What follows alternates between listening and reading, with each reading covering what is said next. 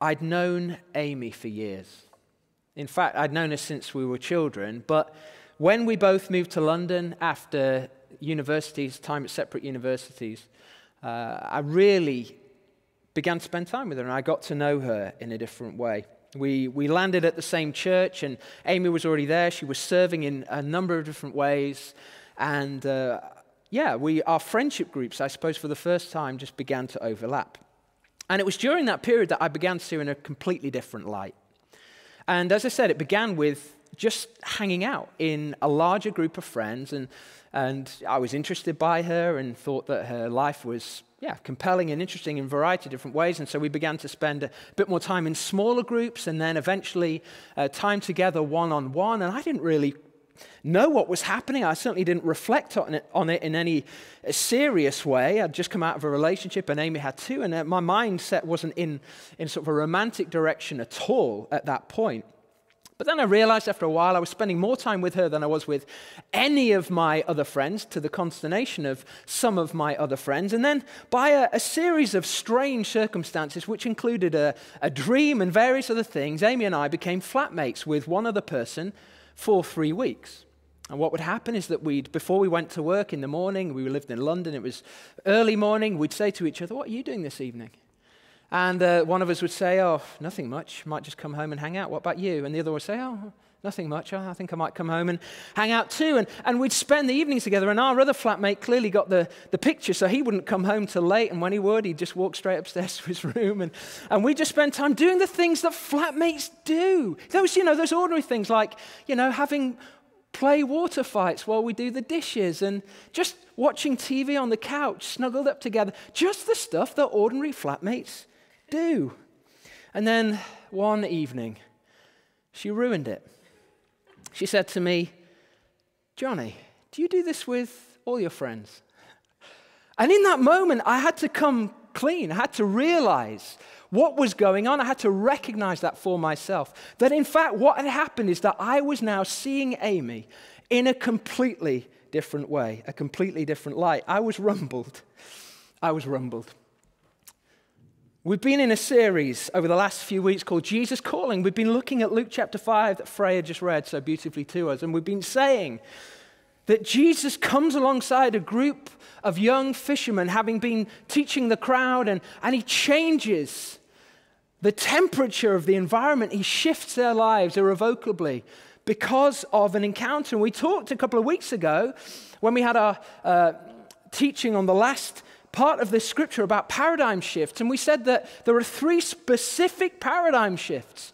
And paradigm shifts, we said, are these moments where we see transformation from one way of thinking to another. In fact, from one way of seeing reality into another. And we talked about the first of those, from a paradigm of scarcity to one of abundance. And this week we're going to look at the second of those paradigm shifts.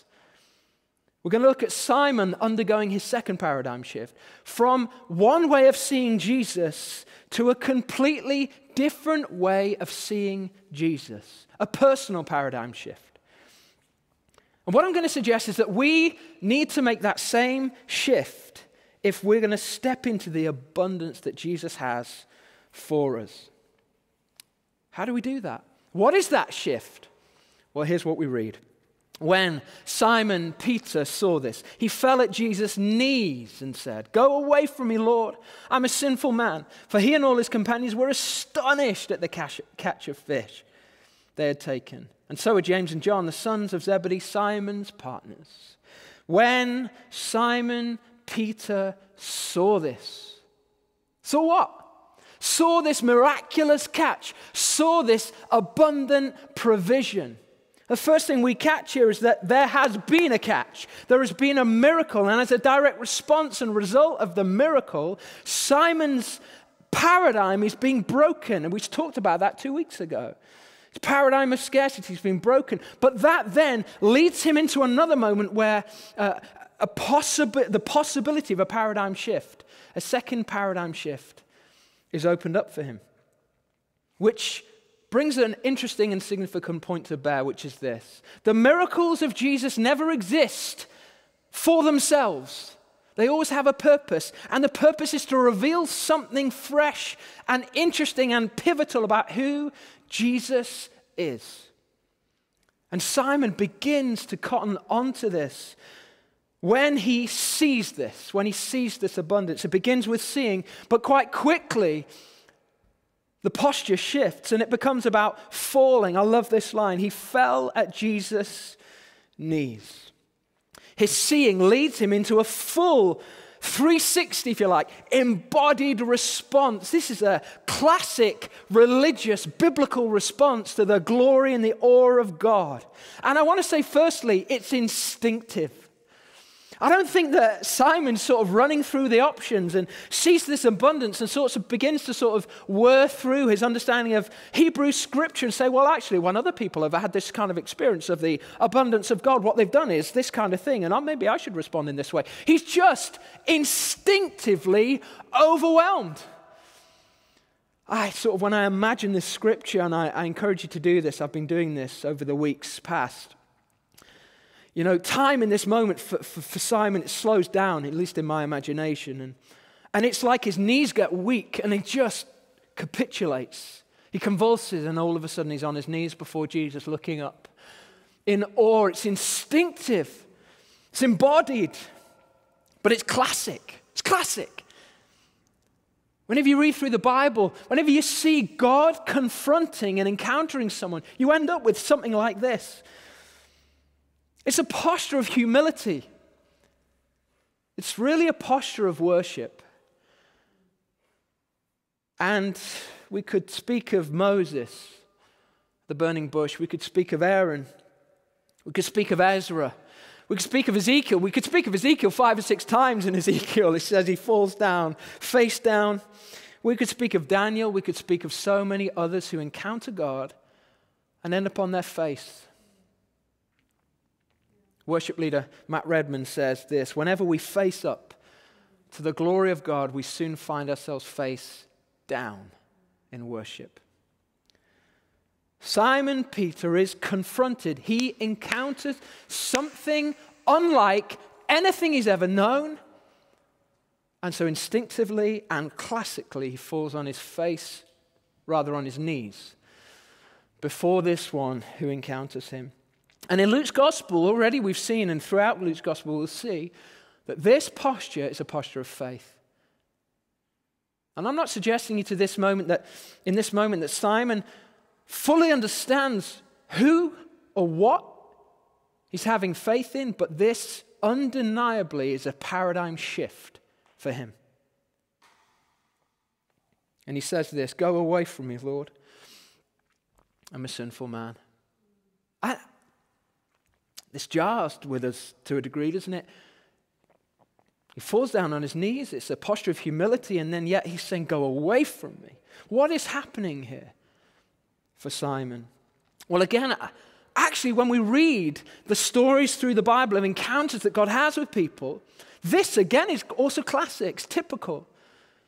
That when a human being comes before the wisdom, the power, the majestic glory of God, the manifest presence of God, the glory, the kavod, the weight of God's presence, that individual human being recognizes that it isn't right for them to be in God's presence untouched, unchanged. We see this with Isaiah.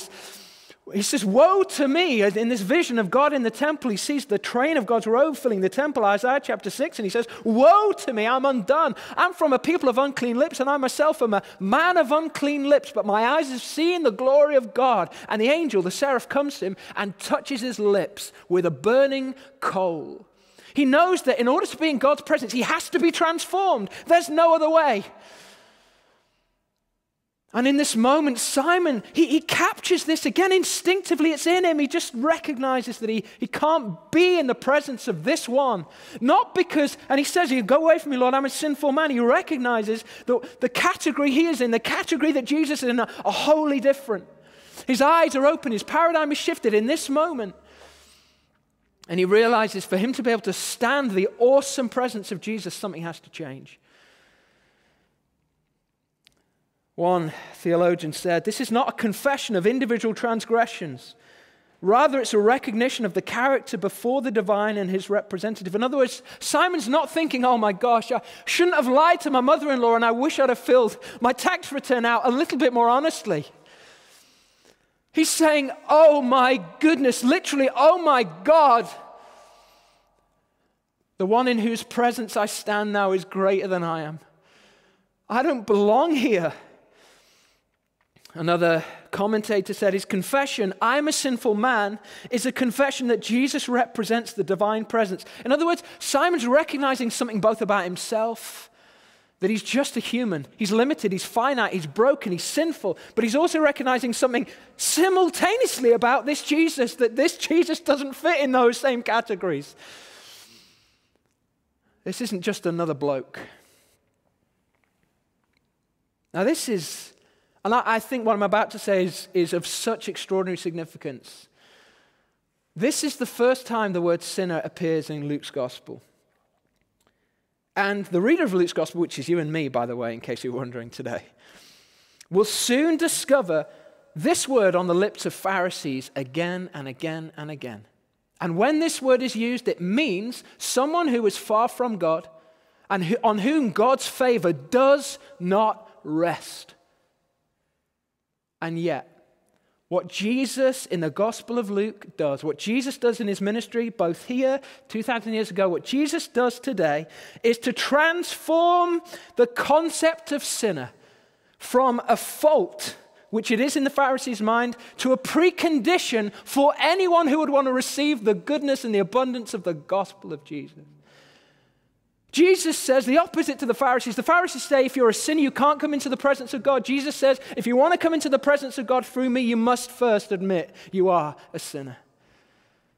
And so sinner becomes a category which enables us to come into God's presence, not which bars us from God's presence. And how therefore appropriate is it that the chief apostle should begin his journey with Jesus in recognizing that he is a sinner. On his knees before Jesus, humbly bowing before Jesus. And let me tell you this today, this is the only way any human can come to Jesus. It's the only way you can come to Jesus. It's the only way I can come. And Peter, therefore, kneels before Jesus as our representative. It's how I did come to Jesus. It's how you did come, if you have, to Jesus. And around that time that I spoke about where Amy and I were becoming friends, I was on my own journey, not toward Amy, but back toward Jesus. And I'd lived for the few years before that, just, I suppose, in governing my own life. And I'd ended up, honestly, on my knees in all manner of different ways, broken by some of my own decisions. And I just came humbly on my knees before Jesus saying, look, you must be able to do a better job with my life than I have over these last few years. That is how we come. We don't come to Jesus as equals. We don't come saying, Jesus, I think you could use somebody like me. I've got some gifts and talents and I'm willing to throw them into the kingdom job, the kingdom manifesto, if that would be helpful to you. Let me know. Get back to me if it's of any interest to you, Jesus. We come saying, Jesus, could you use a beggar like me? Could there be a place in your kingdom for someone like me? And when that happens, we're ready for the paradigm shift. And here it is.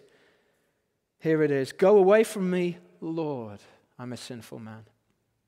You know, a few verses ago, Simon says, Master, we've worked hard all night and caught nothing. But because you say so, I'll let down the nets. The address to Jesus is Master. And then we said that it was a word that means one who stands over. In other words, it's a word that means governor or one with authority, one with power.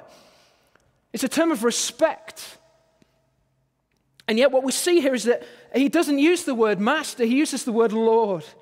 Now, Lord is not a word you would use simply to give respect. It can mean something like sir, but when it's combined, as it is here, with this posture of kneeling, it becomes something so much stronger than master. Again, one commentator says, here in combination with the act of bowing, it's more than mere polite address. It is a recognition of sovereignty, of kingship, of authority, of governance. It goes further than master. It becomes personal. It becomes about lordship. And so in saying Lord and not choosing the word master, which he used before, Peter has undergone a shift. He's made a massive transition into a new way of thinking, a new way of seeing, and a new way of relating to Jesus. No longer is he just seeing Jesus as somebody around who has authority generally. He's now recognizing him as someone close by who has authority personally. This Jesus has now, by dint of what Peter says, he's got the authority to direct Peter personally. Sovereignty. And this paradigm shift is one that Peter will spend the rest of the Gospels, in fact, the rest of his life, exploring. I'm not saying he fully understands it, but he embraces it in this moment for the first time. How? How does it happen? It happens through this encounter. And this encounter, this personal encounter between Simon Peter, as he's now called, and Jesus, is where this whole story in Luke 5 has been headed all along. And every single one of us makes this journey. This is the journey that many people in the Bible make, and some people make it as a road to Damascus experience. It's like, boom, the lights all go on at the same time, and they're on their face, they fall off their horse, if you like. And Jesus is like there, and it's just a moment of radical encounter. And they submit and surrender everything in the moment. And some people do it as a road to Emmaus, and it's gradual. And it's like one light in the house goes on, gradually, one by one, until finally they realize the whole house is filled with light. And for many of us, it's a bit of both. The point is not how it happens, but the point is both biblically and personally that it must happen. Every one of us, for us to become a disciple and to experience the fullness of life, must make this second paradigm shift. We've got to get there. We've got to move from master to Lord. That's the goal. That's the picture. Because Jesus didn't come for miracles. He came for men and women.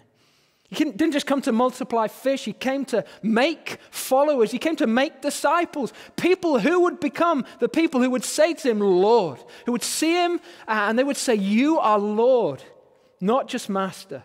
Not just a great teacher. Not just a spiritual guru or a guide or another historical figure or a mythical figure. But the Lord of all history. This, I'm telling you now, this is the transition. This is the key decision on which the status of every human life shifts and changes when we recognize him as Lord. And this story of Simon encountering Jesus and making this paradigm shift is the story that many, many millions of people have made after Simon. And it's being repeated today, and what I want to say is it's being repeated even in this moment and in these days and in this city and in this church. And I want to say to you two things. Firstly, that you don't have to fully understand it to embrace it.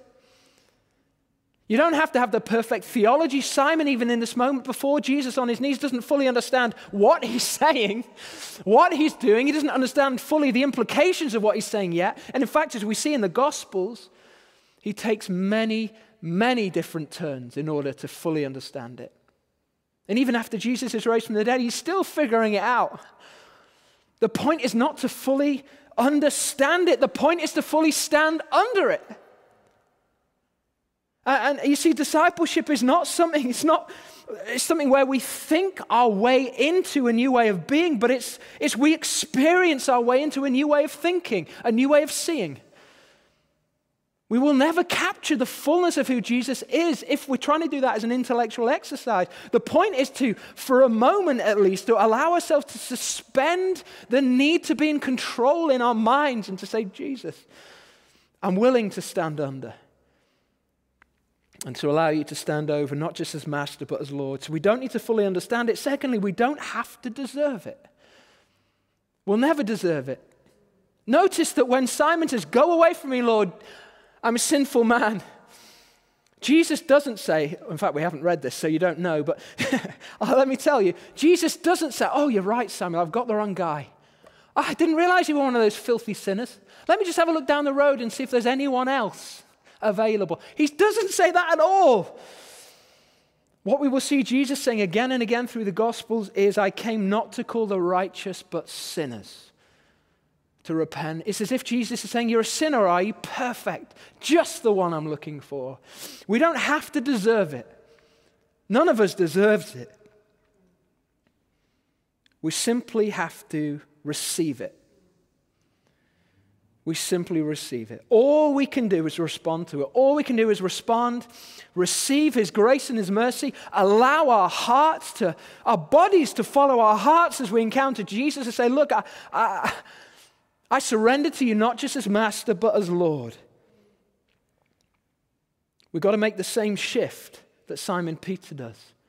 We've got to understand, stand under His Lordship. And I want to encourage you, I want to invite you to do that today. And maybe you're hearing me and you've been journeying through Jesus calling these chapters, this Luke 5 sermon series we've been in, and you'd position yourself somewhere in this story, but where you'd say is you're on the shoreline. You're with the people hearing this, and maybe you're on the shoreline watching the boat from a distance, and now you can see from a distance, as it were, Simon falling to his knees, and you know that there's something going on, but you don't understand it, and you're not willing fully yet to make that step. I want to call you off the safety of the shore this morning. Come onto the boat.